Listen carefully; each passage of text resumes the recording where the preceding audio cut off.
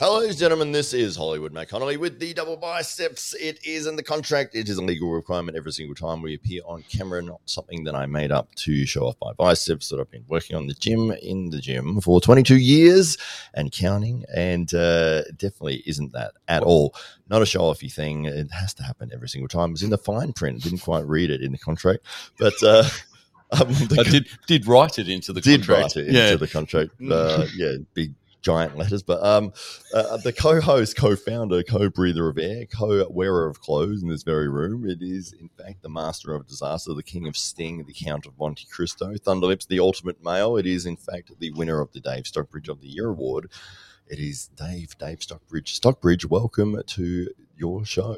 Thank you very much for that very, very warm introduction, Hollywood Matt Connolly, and always a pleasure to be here, and welcome back from sunny Queensland and your time with Ryan Blue Bowen. I'm very excited to find out more about that little excursion, and we have ourselves today a wonderful guest. So Deacon Laugher, the reigning and defending champion at the M16 Open, which is taking place here in Adelaide this weekend coming. So still in Tassie, about to make his journey over in his in camp still. Is that correct, Deacon?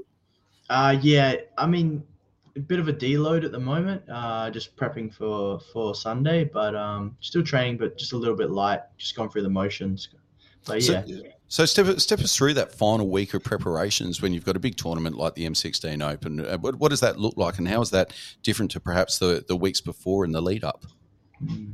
So, for instance, like this week, Monday I trained. I've knocked all my sessions back to only one a day instead of doing 2 to 3. So Monday did one mat session, and then my strength conditioning with my strength conditioning coach, and that was a lot of we did some French contrast training, so a lot of explosive training leading in. Then Tuesday trained just the once. Wednesday I trained once again today, pretty light, and then tomorrow I'll run through some drills, and then I'll probably take Friday and Saturday off. I don't like taking time off, but I've definitely noticed I used to train up until the night before, like an idiot, right? I used to train the night before, and we'd be doing like hard rounds the night before. I was like, oh, it's good to get the nerves out, but yeah, apparently you don't perform as well the next day. Yeah. And how has your preparation changed over the years? You've been competing for some time now, is that right? Yeah, I've been competing maybe 8 years now, I think. Yeah, so it'd be something around that time. It's definitely changed a lot. I do a fair bit now of meditation and visualization drills. They've helped me a lot, because when I first started, I really actually struggled with competing. Yeah, I'd get extremely nervous, and then I would find that even if I was, say someone came into the gym, I might be able to beat them in the gym, and then competition day, I just like, I don't know what would happen. I just fall apart really. And I think it was just because I put too much pressure on myself. So something that's really helped a lot, and I've done a lot for this camp, is I do my breathing exercises, and then I'll do a little bit of visualization for 10 minutes. And I've done that in the past, and it might sound a bit voodoo-ish, but it makes a huge difference. A bit of voodoo goes a long way. And who introduced that to you? You've got a shaman there in the gym?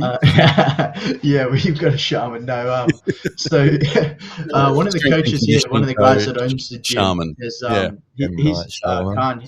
He helped me with the first time. And then I was actually picking Rob Wilkinson's brain about it, because he did it for all of his fights, and he said it made a huge difference. He felt like when he walked out, he knew he was going to win. And that's been probably my biggest downfall, I would say personally, is I know I'm good at jiu-jitsu, but then when I go out to compete, I just don't. I never used to believe in myself. Like I go, oh, this guy's probably going to beat me. I'll see how I go. But the visualizations definitely helped a lot, and just actually, like, I know already on Sunday that I think I can win. You know what I mean? I might not win, anything can happen, but I literally I've visualized it over and over, so I don't see why I can't. Yeah. Somebody else that used to struggle with that, Georges St. Pierre, and what he used to train was the ring entrance walkout. And he would get his team to all stand in their positions, and they would put the music on, and they would walk out to the octagon and enter and stand in his position. They would bring his flag, and then they'd do that over and over and over.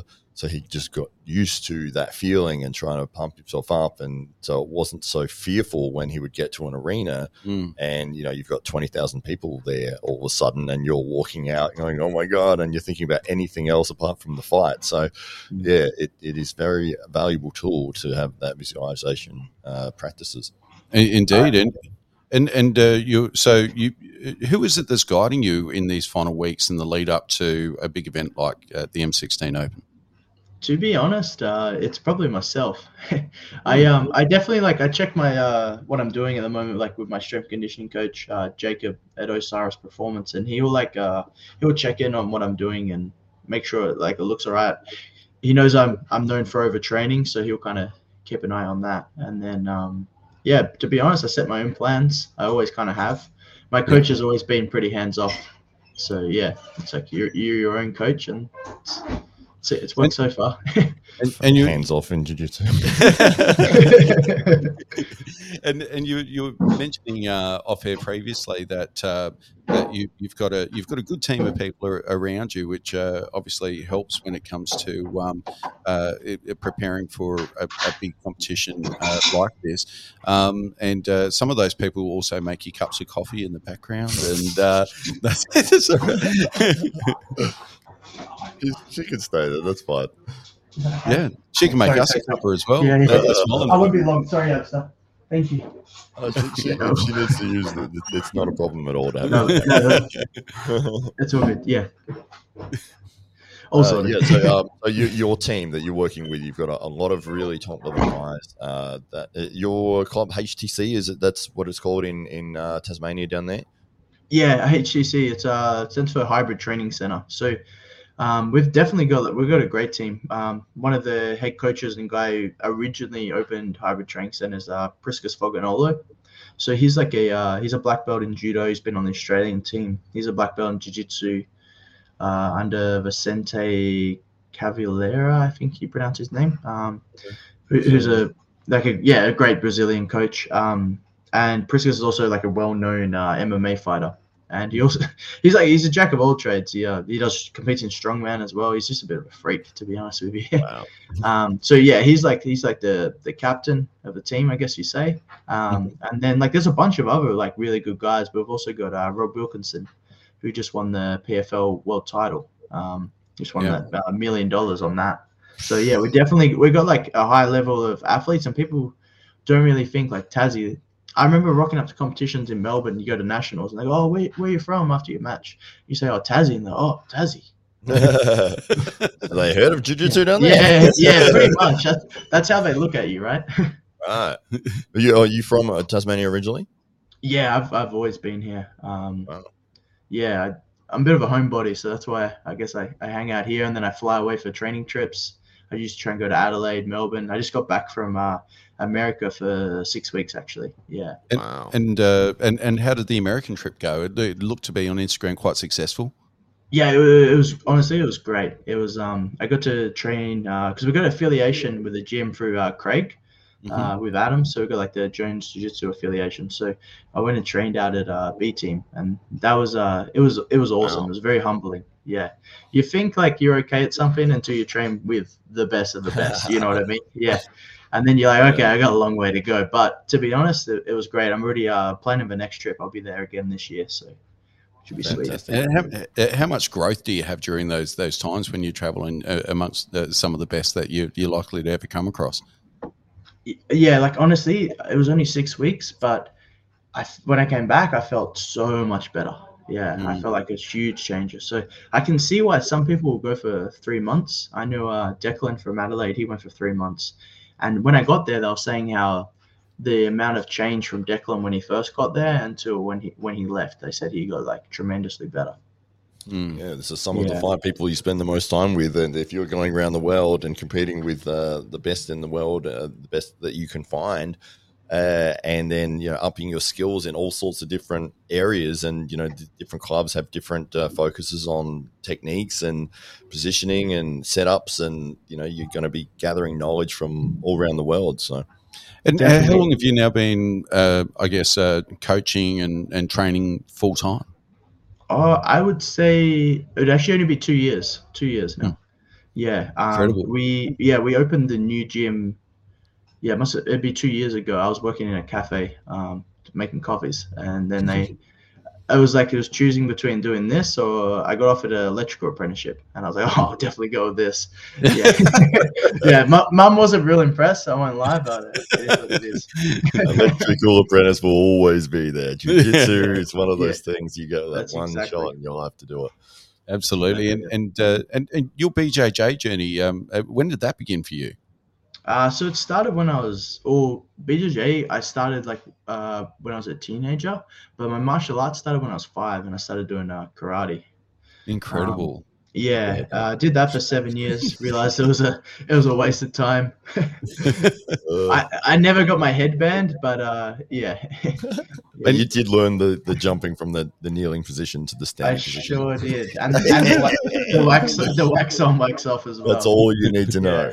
And you've mentioned in previous interviews, like the one that we had just before, that your grandparents they were practicing taekwondo practitioners. Yes. Is that right? Yeah. So they were both black belts. Incredible. I believe my pop was maybe a second dan.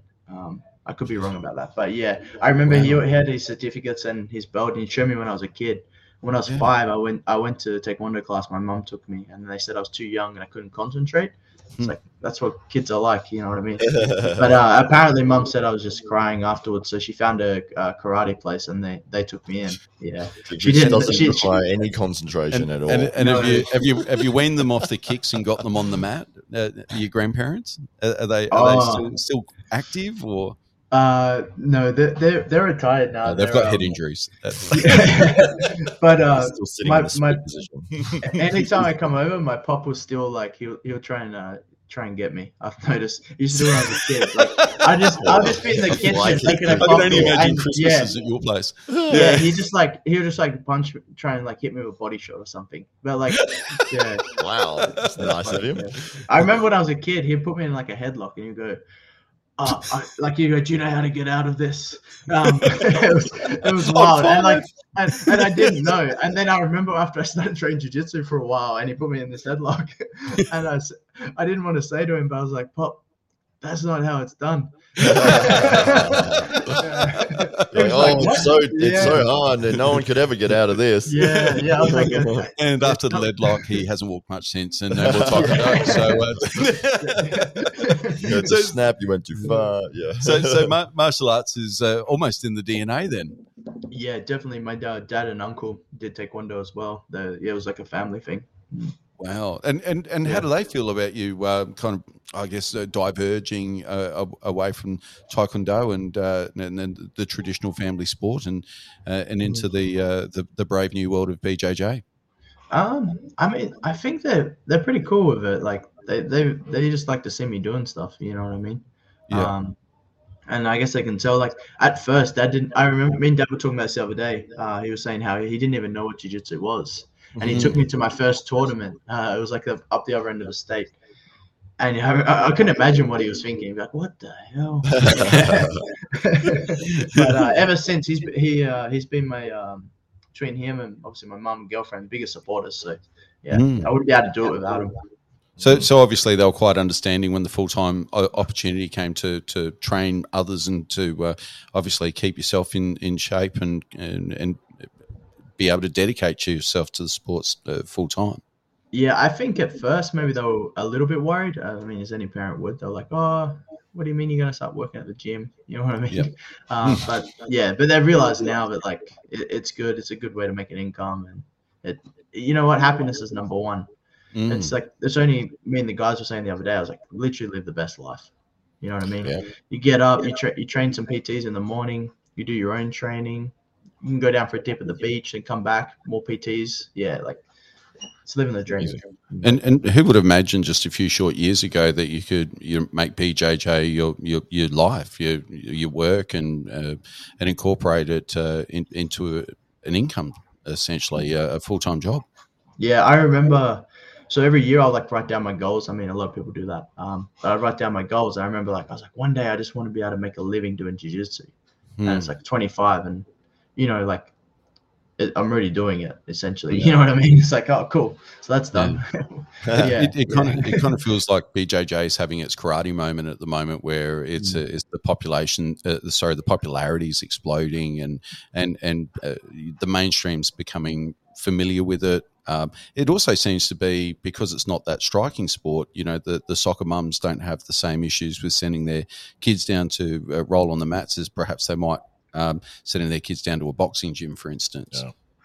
Definitely. I think the parents, they're all for it because obviously, like you said, they don't need to worry about head trauma, things like that. They're also probably worried, like with striking sports, their kid might become violent or something. But yeah.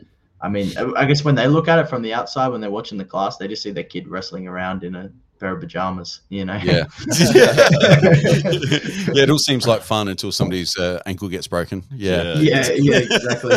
How does HTC approach leg locks? Do you have to wait until you've had a certain amount of experience before you start teaching them? Are they sort of restricted in practice areas, or do you just have a free-for-all? No, I mean, I wouldn't say it's like a free-for-all, but, like the white belts can do it for sure. Funnily enough, I'm still like making my way up the ranks, especially after going to America. You realize you're not that good, but like there's levels to it, right? You know what I mean? But like I remember the first time I started winning in say Tasmania was leg locks, and then when I started winning on the national level, it was leg locks. I was only a white belt, you know what I mean? I realized like you could use these things. There was a gap in the knowledge, you know what I mean? I remember being a white belt and submitting purple belts, and I was like, how? You know what I mean? Like I shouldn't win this. Yeah. So am I actually a Gracie? It turns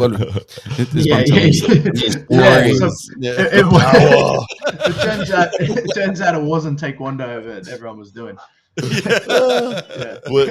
Which leg lock were you?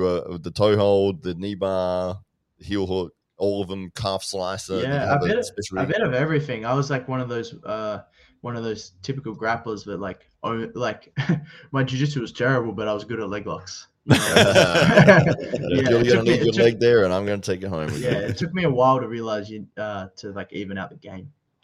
It is one of those things that, as you mentioned, that other clubs that might have reached higher ranks, but because there is a certain element of risk with those techniques, that people can get a serious injury before they tap, or somebody who's inexperienced in the position can cause a serious injury without really knowing what they're doing.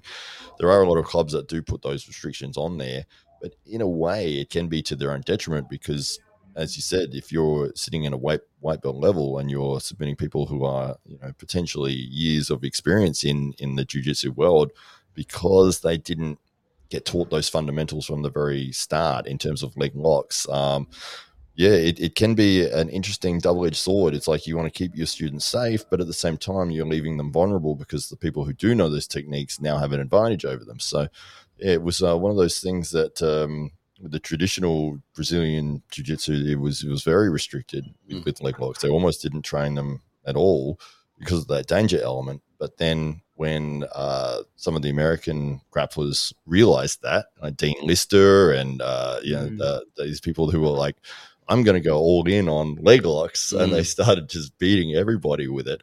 It really showed that, no, you need to train this from the start, because you do have the danger element, but once you progress, if you don't know what you're doing, you're just going to be beaten over and over and over. Oh, definitely. I definitely always encourage my students I'll teach start with like leg lock defense first, and then like even if it takes a whole class to go around the understanding of the position, you know what I mean? I personally believe that, and you actually said it well yourself about it's more the person who doesn't know what they're in that causes issues. The good thing about an arm bar, right, is you extend the arm bar, your arm's about to break. The thing with heel hooks, they probably don't know which way they need to turn. So they're turning in the right. It's like they're turning into the arm bar. They're extending it for them. That's essentially what you might see. So we're really big on like teaching the mechanics and letting all our students understand where they're safe, where they're not safe, and the proper reactions. What do you think of the 50-50 position? Interesting. The 50-50. I mean, it's probably not the most exciting thing for a spectator. But it's definitely good. Interestingly enough, the guy I'm facing this weekend, I actually lost to him on the BOA Super 8 show to a technique from the 50-50. Wow. He's a quite good brown belt under Lachlan Giles at Absolute. And he was quite good at the 50-50. I remember getting there. And I actually went to attack his heel, right? But it's that double-edged sword, and he caught me. Wow. And that's one of those positions where the person who's got the better knowledge will generally win. So, yeah. I'll definitely steer clear of the 50-50 this weekend. It's one of those things, isn't it, that you could go around the world and everyone is going to have a different style of attacking and setting up and defending against those positions. Some people will have a lot more emphasis against it. They might specialize in certain areas. From a top game position, maybe this club is everyone there is a killer from the top, but their bottom game might not be as strong. But then you go to somewhere else, it's the complete opposite. Some people are just leg lock focused. Others are restricted on leg locks. It's just, the fact that you've gone and traveled a lot of the world already and said, I want to know from as many people what techniques are out there. And then coming back, as you said, even after a 6-week trip to the US, and you felt like you'd improved so much. Yeah, definitely. I think the biggest thing I took away there was that the things that they're doing in the training room. So like a lot of the guys were extremely good wrestlers. So you go, okay, well, I'll pull guard, I'll go from underneath. But they punish you for playing guard. So like, and it was a weird thing because I remember seeing a video of Craig talk about it. And I was like, I don't really understand what he means. I thought, guard's pretty good, And then I get these guys and they're just punishing you from playing guard and you don't want to be there. And you're just like, it just sucks. Like you're just suffering the whole time. And then, okay, so then you turtle. Next thing you know, they're on their back, right? Or then you stand up. But yeah, their wrestling's great. So they just take you back down. And that's, ever since I got back in December, that's all I've been working on. I was working on when I was there and working on it here. And obviously the guys here, they didn't know much about it, right? So then when I was using it, I was like, oh, now they can feel the punishment. It's one of those elements that really gets exposed quickly in mixed martial arts, is that somebody can be phenomenal at jiu-jitsu, but if they don't have the wrestling credentials or the ability to take that opponent to the ground and use that jiu-jitsu, they're really a fish out of water a lot of the times. And we've seen it several times with guys who are literal world champions in jiu-jitsu, and they just cannot get the fight to the ground. And they get knocked out, or they just get completely dominated in clinch work, or positions that they never really work. It's like they've spent so many years, 20 plus years in grappling, and they're phenomenal at that. But if you can't get the fight to that position to take advantage of it, you see them really struggle. Yeah, and in training in a gym with the high profile athletes like Wilco, world champions, as a matter of fact, it must be exciting to see that there's now a pathway into the world of mixed martial arts. But are you starting to see that pathway open up increasingly for BJJ practitioners and athletes? I think so. I think like the way you'd hear like back in the day was like, oh, you do jiu-jitsu, and then once you want to make a little bit of money or try and make some money, you go to MMA. Yeah. But these days, it's been the pathway, hasn't it, over the last maybe 5 or so years? Yeah, but I think like these days, like especially the last year or two, you've been able to see people like, obviously there's guys who are like a much higher level than I am. Like you got your Gordons and your Craigs and stuff. They make like a good living off doing jiu-jitsu, right?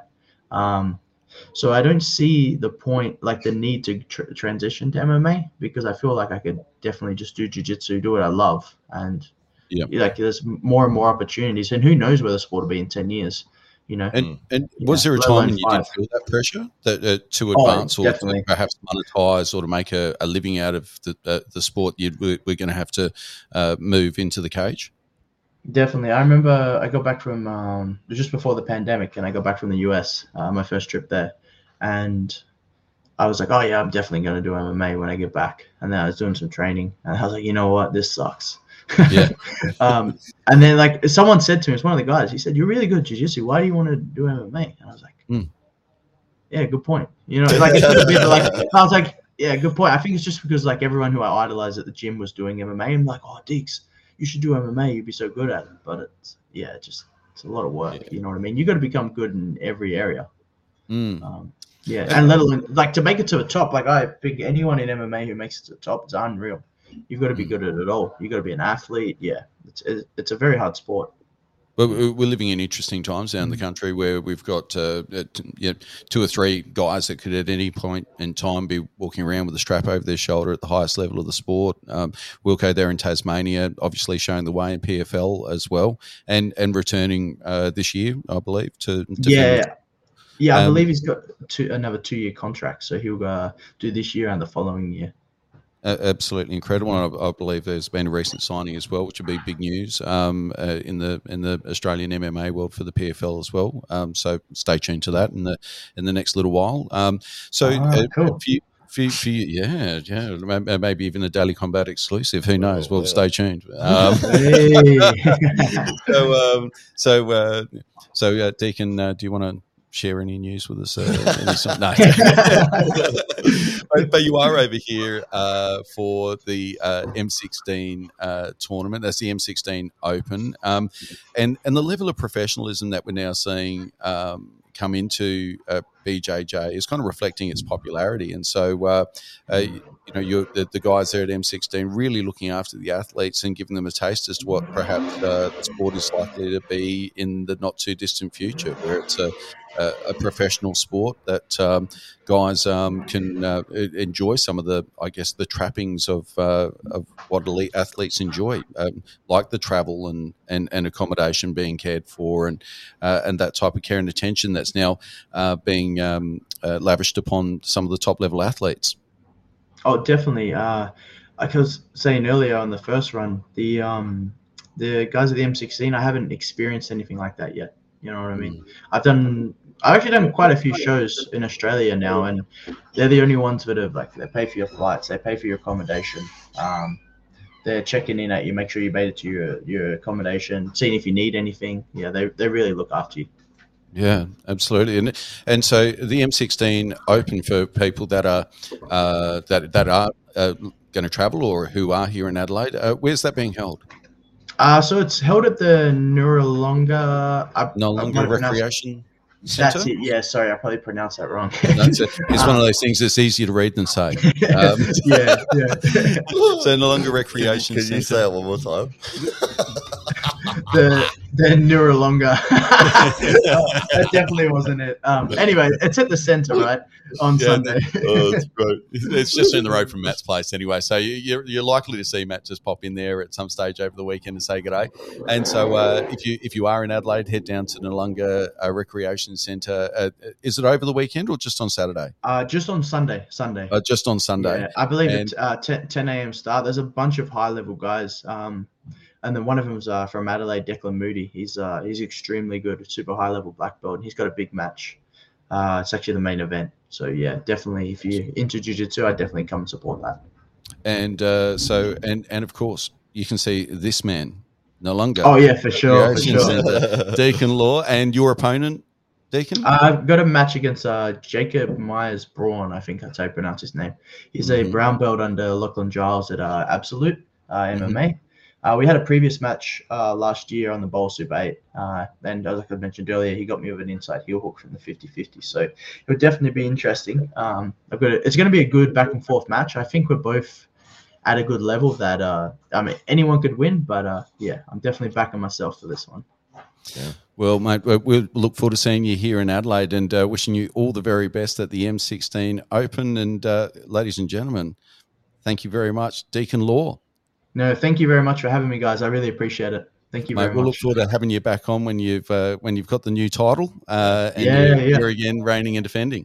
I'll bring the double belts in. We'll be set. Awesome. Thank you very much, Deacon. And thank you very much to everybody that continues to tune into the Daily Combat podcast, in spite of Matt and myself, and are enjoying some of our some of Australia's best young MMA BJJ talent. And you can see this man at the Noarlunga Recreation Centre this weekend at the M16 Open. Wishing everybody down there at the M16 Open all the very, very best. And we look forward to bringing you more of the Daily Combat podcast next time. Do we get a last flex for the camera? Oh yeah, he's always up for that. I don't know if the audience wants to see that. They do. They want to see a double. They want to see the double pipers. All right. Here we go. One out. boom. There we go, ladies and gentlemen. Jesus. You can see that down at Noarlunga Recreation Centre as well. Matt will just be standing out the front on top of the stairs. So one of those balloon things. Oh god. That's great. Thanks again. I'll end that one there.